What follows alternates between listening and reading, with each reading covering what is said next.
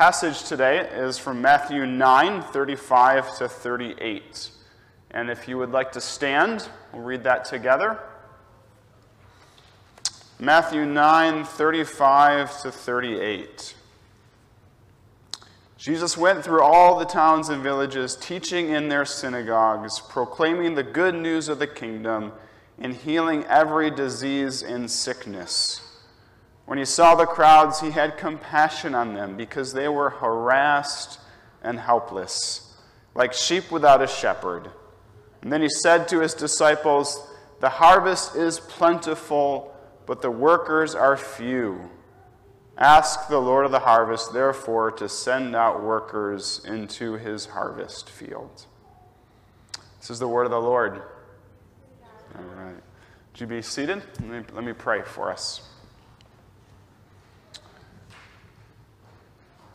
Heavenly Father, we come this morning and we need you.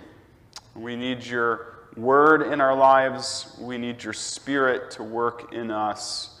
I need you. Each of those who are listening today needs you. And so be glorified to speak and to speak in a powerful way. I pray in Christ's precious name. Amen. Throughout our days, we're surrounded by crowds.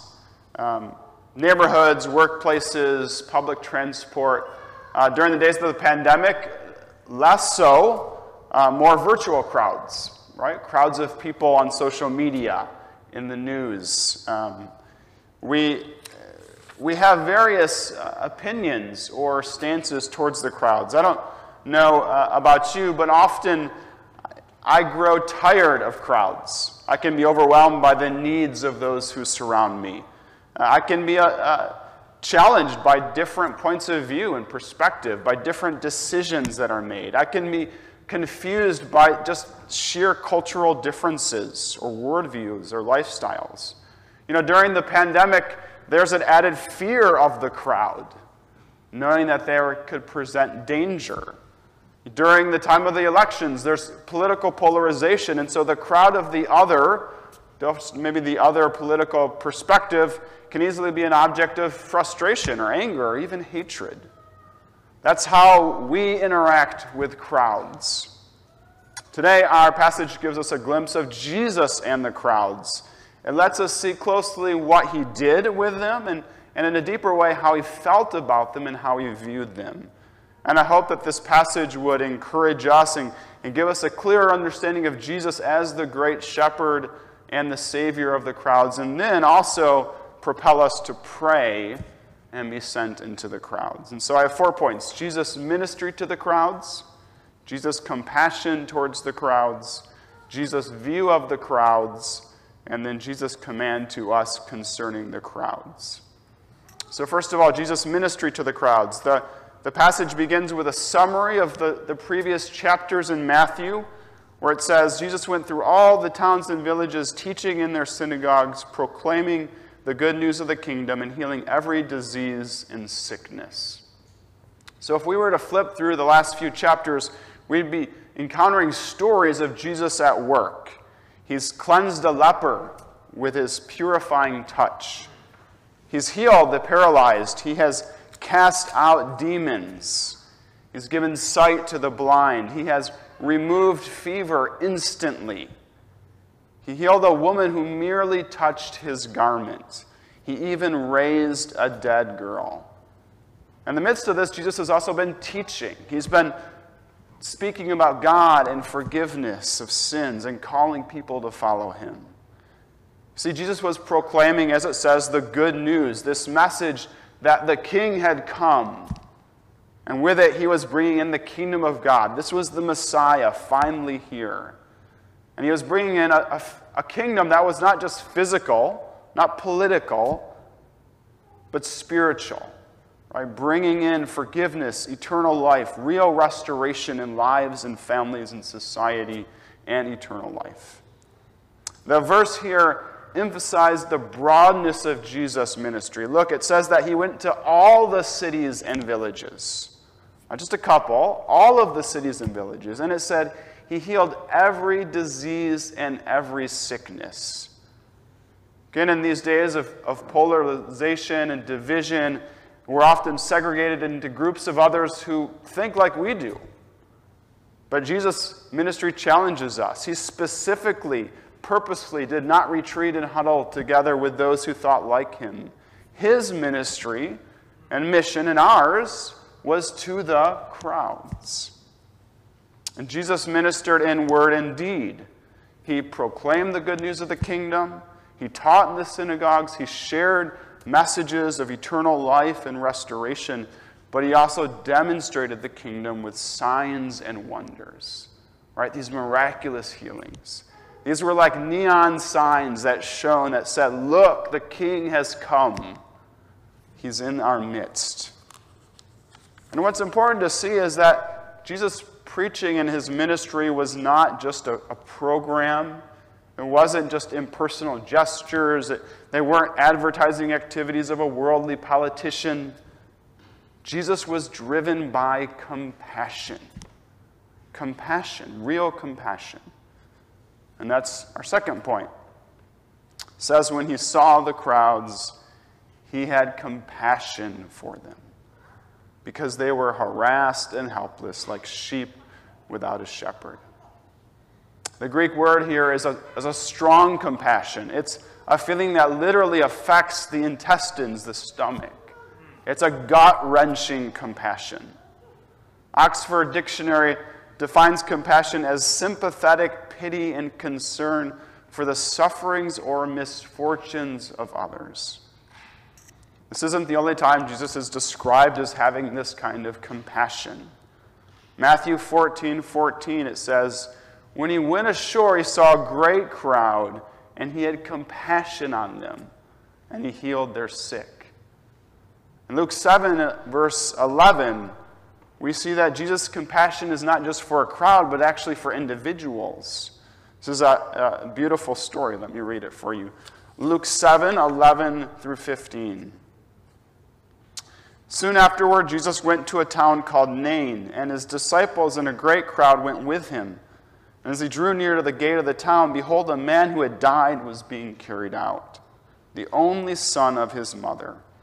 And she was a widow, and a considerable crowd from the town was with her. And when the Lord saw her, he had compassion on her.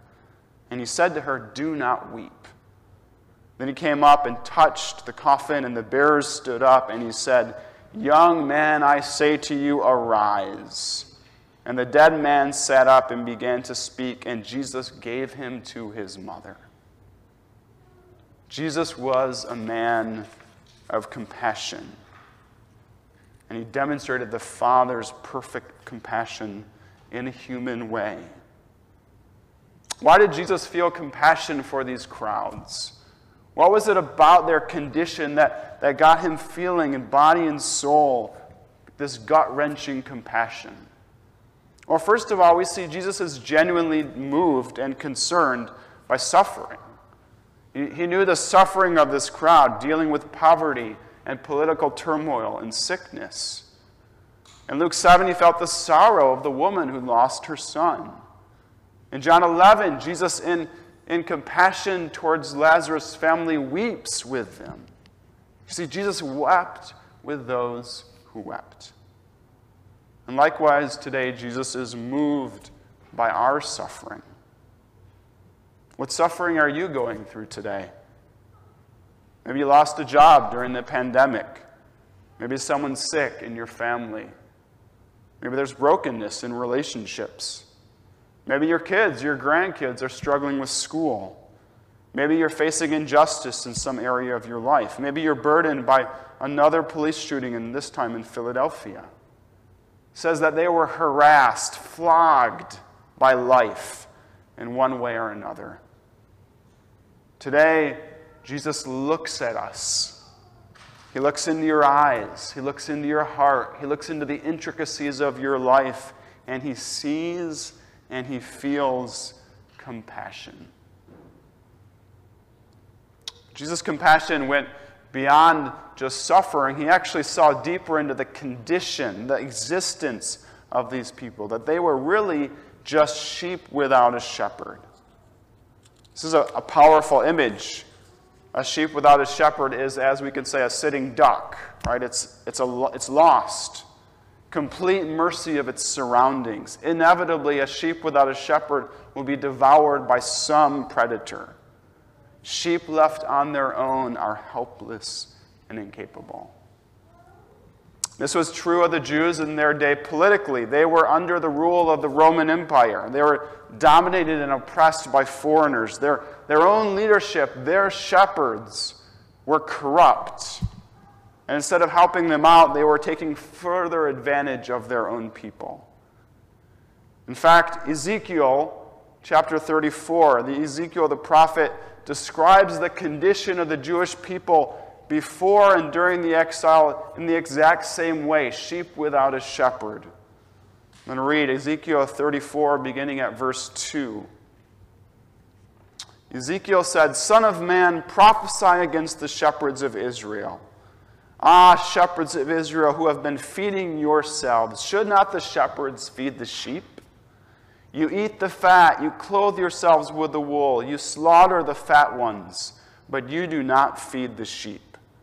The weak you have not strengthened, the sick you have not healed, the injured you have not bound up, the strayed you have not brought back, the lost you have not sought, and with force and harshness you have ruled them. So they were scattered because there was no shepherd, and they became food for all the wild beasts. They wandered over the mountains and on every high hill. My sheep were scattered over all the face of the earth, with none to search or seek for them." This is what Jesus saw when he saw the crowds, sheep without a shepherd. Again, it was true politically of their day, and we could say similar to today. Some of us feel that. But the description is more than political. It's spiritual. Isaiah 53 says, "We all like sheep have gone astray. We have turned everyone to his own way." People were harassed not merely by political enemies, but by spiritual powers and by their own sin. Created for relationship with God, they were lost and condemned as they wandered away from him. See, this description of the crowds as sheep without shepherd applies to all of us, everyone who does not have a relationship with God through Jesus Christ. This is the human condition. We might not look like it on the outside, right? We can have our lives put together, successful in a career, solid bank account, social standing, achievement, Facebook posts of smiling family members. But we know that behind all of that, behind the masks and the game of pretend, we are sheep who need a shepherd. Lost in a world that truly is cruel and unjust and often merciless. Suffering the consequences and fallouts of our own mistake, our own sin and our weaknesses. And so again, know today that Jesus sees you. He sees beyond what's on the outside. The pain, he sees the questions, the burdens, the weakness, whether it's brought on by unjustness around us, whether it's circumstances, whether it's the result of sin. Jesus looks not with condemnation or annoyance or disgust, but with compassion. Oftentimes, when I see the crowds, I don't feel this. On one hand, I may be impressed by what they have achieved. I may be intimidated by their successes or their confidence. Or on the other side, I may be disgusted by them or judgmental. You see, I forget that deep down, they are just like me. All of them, a sheep that needs a shepherd. And this is the compassionate view that I need, and even during this week especially.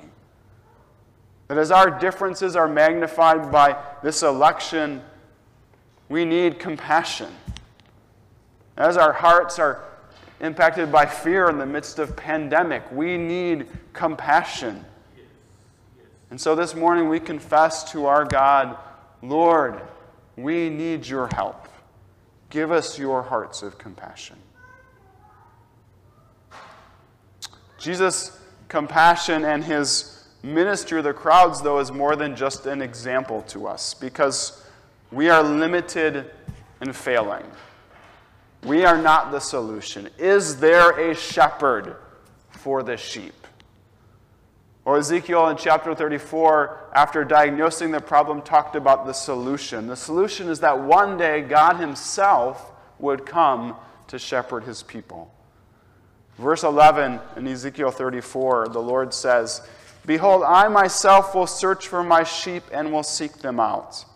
As a shepherd seeks out his flock when he is among his sheep that have been scattered, so I will seek out my sheep, and I will rescue them from all the places where they have been scattered. I myself will be the shepherd of my sheep, and I myself will make them lie down.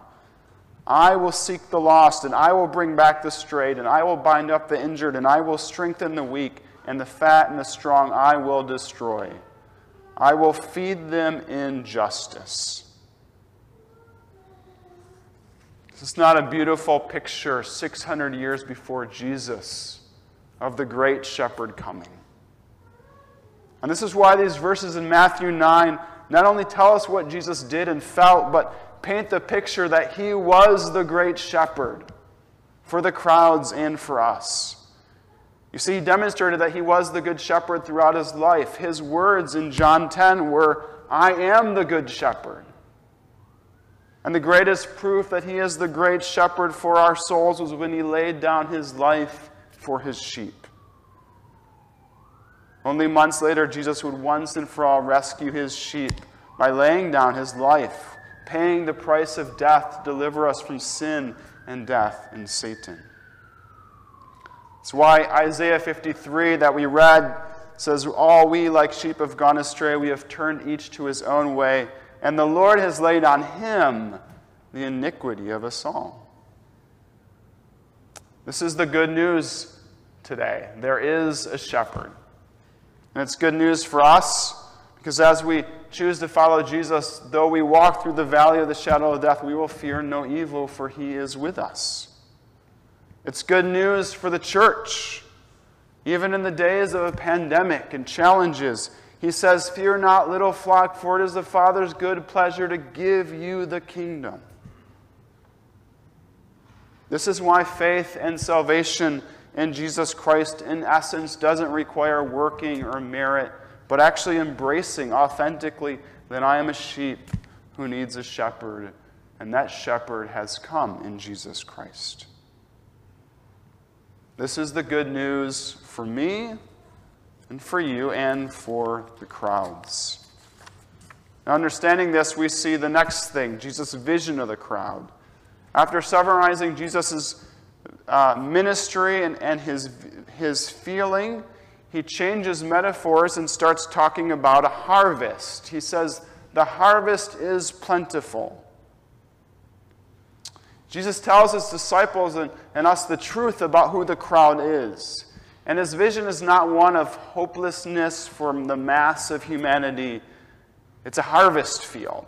It's plentiful and ready. See, his view is expectant. It's optimistic. It's urgent. He sees men and women in the crowd who are spiritually ready, ready to embrace the good news of a kingdom, ready to embrace a shepherd.